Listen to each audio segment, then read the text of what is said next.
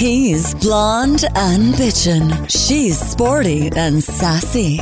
Together, they're perfectly imperfect. It's Jesse and Jenna's Messy Podcast. Cheers! All right. We're back with another history of. Oh, yeah. These ones people have been loving since before our little sad hiatus. So I think people will be excited that they're back. I'm nervous. I'm nervous because you didn't even tell me the topic today. Well, I'm nervous because I'm the one that has to deliver the topic. Yeah. I feel like I'm a little bit rusty. It's okay. Remember, think back to 2 years ago when we came up with this mess. We put messy in the title for a reason.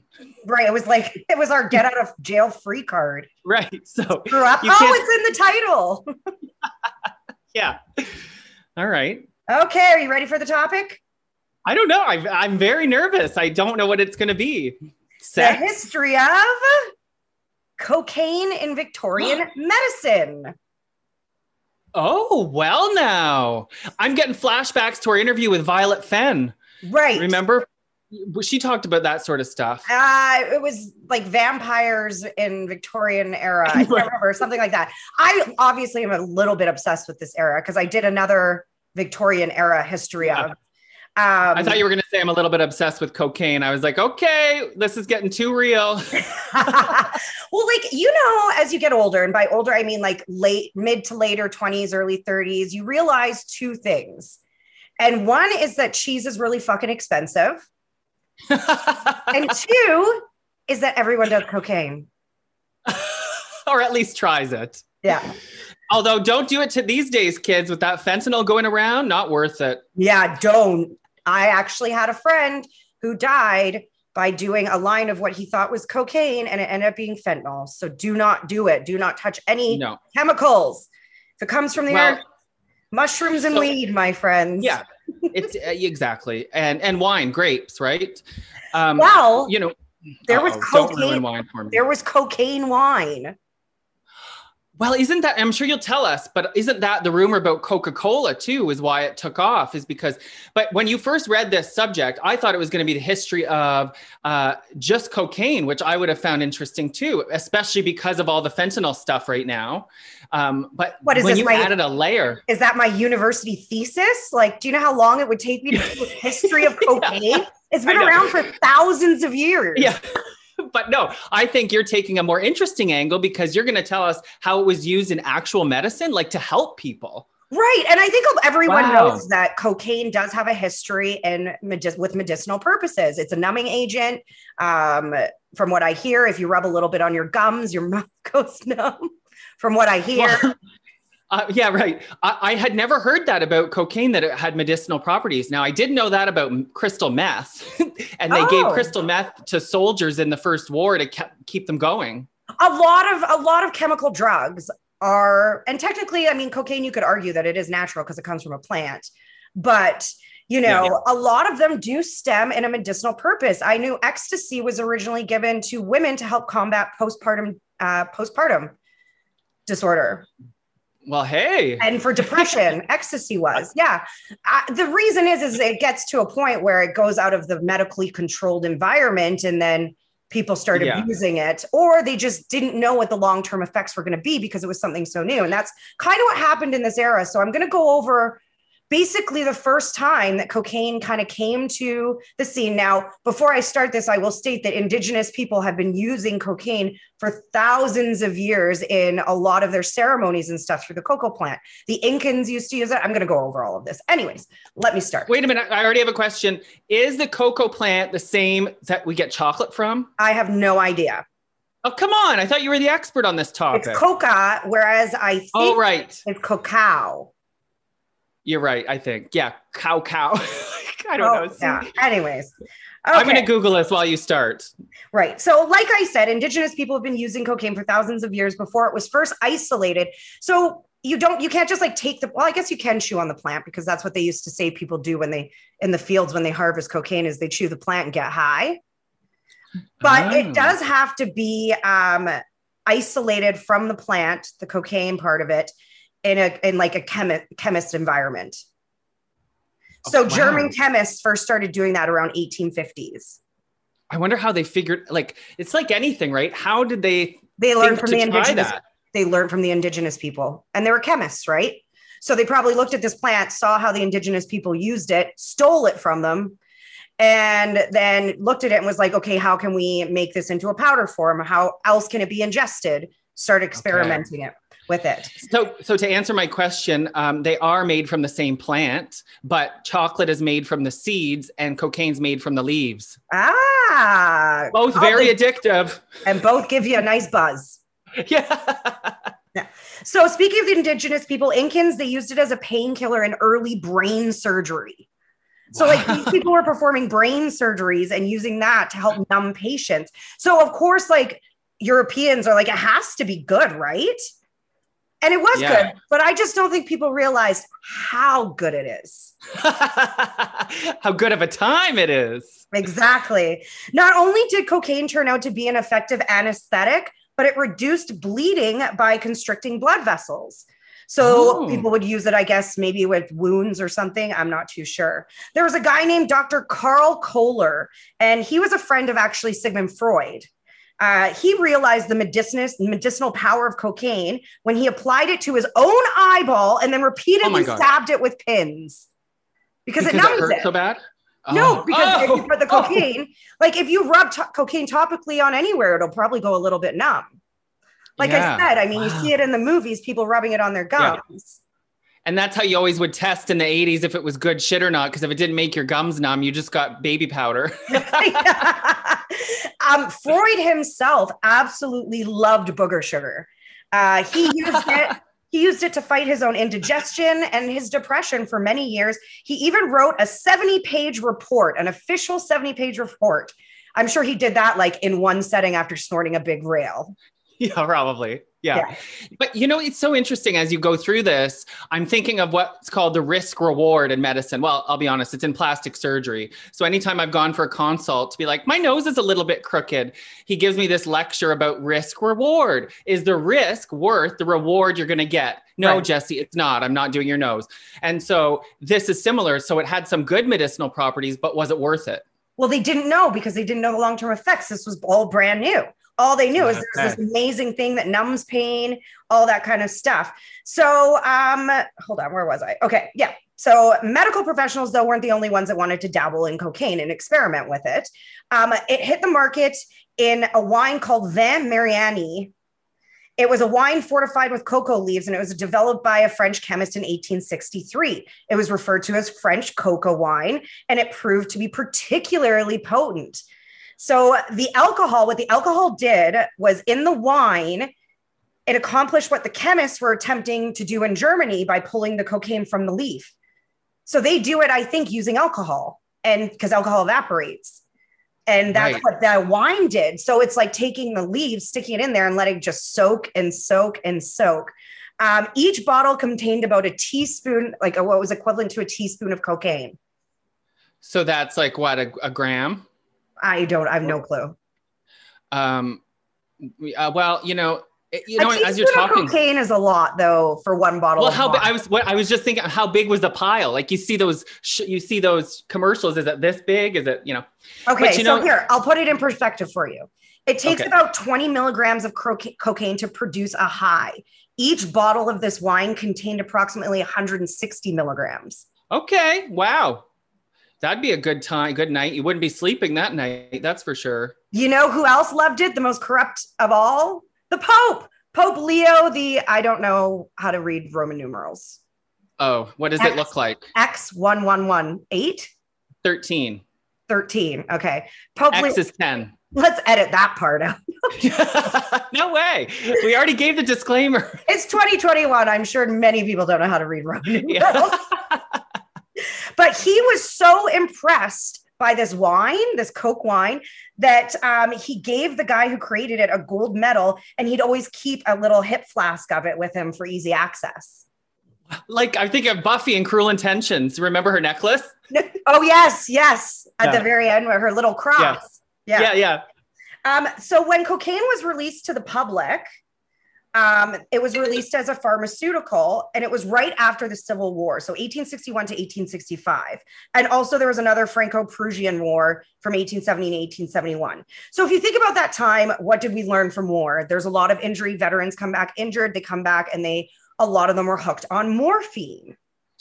Okay. And, everyone was starting to discover that morphine's not that good for you other than weaning off pain. It was extremely addictive. So they provided cocaine over the counter because doctors said it encouraged it to fight morphine addiction and alcoholism. So you do one thing to treat another. Exactly. So when cocaine came on the market, it was this like magical cure for everything. It was to help people get away from their addiction issues, all that kind of stuff, which makes it's weird because you've got cocaine, which we know is a super addictive drug and used to fight morphine, like an addiction for addiction, like you said, is super weird. Well, this reminds me of the episode we just did about my mom and how that was part of the problem is that, they would try to treat one of her problems with another drug that caused another problem. Then you're trying another drug to treat that problem. And it's just a really vicious cycle. Right. It really is. Thomas, it was so popular. Thomas Edison did it. Sherlock Holmes, even the US Surgeon General at the time was promoting this shit. Ha! It's like cigarettes. I remember seeing ads back in the day, Marlboro Smooth, you know? But this one was like cocaine cures everything. Like that was the feeling of the public. So made you think it cured everything. Exactly. So then it showed up. You could buy it in powder form, of course. The powder form was claimed that it eliminated dandruff when applied to the scalp or treated allergies when inhaled through the nose. Even the Hay Fever Association named cocaine an official remedy for hay fever. Did any of this shit have to be tested? What a time to be alive, right? You'd be like, no, Mom, I'm doing cocaine. It says it's good for headaches. Right. But, and I keep going back to this point. We didn't know the long-term effects. Yeah. Because people hadn't been abusing it and using it like that for a long time. So, that's why, some people are a little scared about a vaccine because we don't know the long-term effects.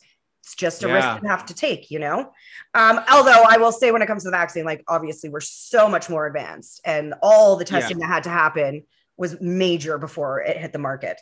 But beauty columns reported that it would cure cold sores when applied to the skin. And I don't think it did. I think it just numbed the pain of the cold sore probably. Yeah, but you'd think it would dry it out even more, right? So Maybe. As soon as the numbing wears off, you'd need even more and even more. Yeah, but if someone's numb, if they have a cold sore, then they're not picking at it or licking it or anything like that, right? So they probably did heal faster. It was sold in candies or syrups to fight fatigue, toothaches, and sore throat. Ha! It came in bottles, tablets, wine, powder, cigarettes, which is almost like smoking crack if you're smoking cocaine. Is that maybe you don't know this question, but is crack just smoking cocaine? Crack's just I really don't know. No, crack is a cooked version of cocaine. So you boil it down even more, boil it down and cook it down and stuff. That's why people are always cooking crack. Okay. Yeah. Don't do it. But they come from the same, you could make crack probably out of cocaine, I'm pretty sure, if I remember correctly from watching Training Day with Denzel Washington. Was coke the drug in that show Breaking Bad? No, that was meth. I never watched that show. Yeah, that was meth. Did you watch that show? Yeah. Breaking Bad? Yeah. Was it good? Oh, yeah, it's really good. It also came in salves, so rubs, topicals. And they even sold it in syringes for easy injection. Oh my God. Now that's just too far. Right. So you mentioned Coca-Cola earlier? Yeah. This is where Coca-Cola kind of boomed.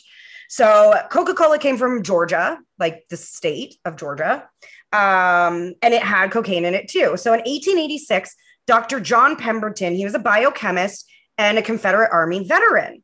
He spent the decades following the war experimenting with painkillers and other compounds for commercial consumption because he had got a saber, the big fucking sword, in a chest in the war and was hooked on morphine and shit for the rest of his life.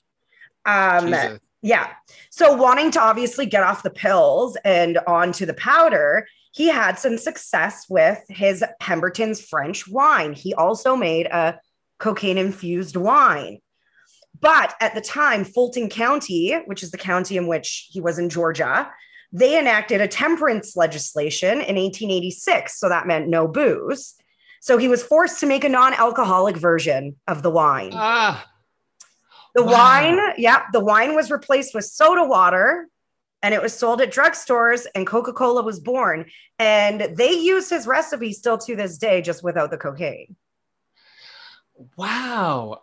You know, I wonder, do you think they really believed in all these remedies and that it was harmless, or was this just a wild time excuse to do this drug? Well, I think they believed in it because it was working. Like when Coca-Cola hit the market with cocaine in it, people will use it as a morning drink. It said it woke them up. It helped them work longer hours with greater focus. It made them feel, quote, wonderful. He actually marketed it as, quote, valuable brain tonic, delicious, refreshing, pure joy, exhilarating. Well, I don't hear any negatives so far. No. Well, so we're getting there. Oh, okay. Well, before you get there, I think it's really interesting, though, when you consider that cocaine and chocolate are made from the same plant, but that plant is not illegal to own. You can own a cocoa plant. Oh, yeah.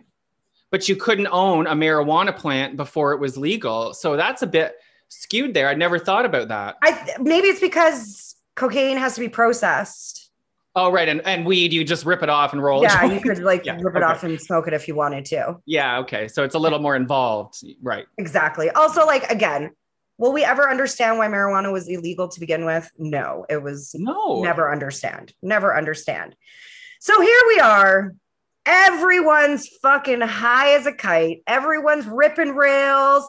Just not in the bathroom, like we have these days. They're probably doing it all willy-nilly out in the wild. Like, hey, buddy, do you got an extra syringe of cocaine for me to inject? Yeah, right at recess. Yeah. Everyone's probably skinny. Restaurants are probably losing business because no one's eating. Or making more money because they're buying booze. Right. And that markup is a lot bigger. But everyone's happy. Yeah. Right? Until they get in a fight. Or until they realize that cocaine comes with a whole chunk of long-term side effects. Dun, dun, dun. And this is where the party ends, folks. Yeah, okay. Good. I'm glad, actually, because I was starting to feel a little bit like, are we promoting cocaine here? We need some negatives. Like Rick James said, it's one hell of a drug. Yeah. Yeah. So several years into this cocaine boom, Freud himself, the one who was like, yeah, let's all do blow.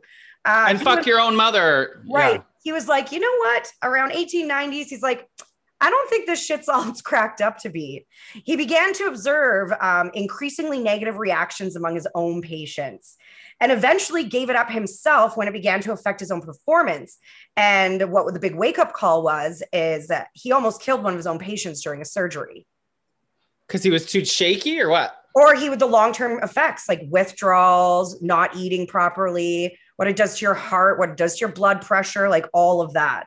Dentists who were huge fans of cocaine because they loved the numbing agent properties of it, they stopped liking it because while it did help them numb their patients' pain, it also causes tooth decay, oral wounds, and all that kind of gross stuff in your mouth.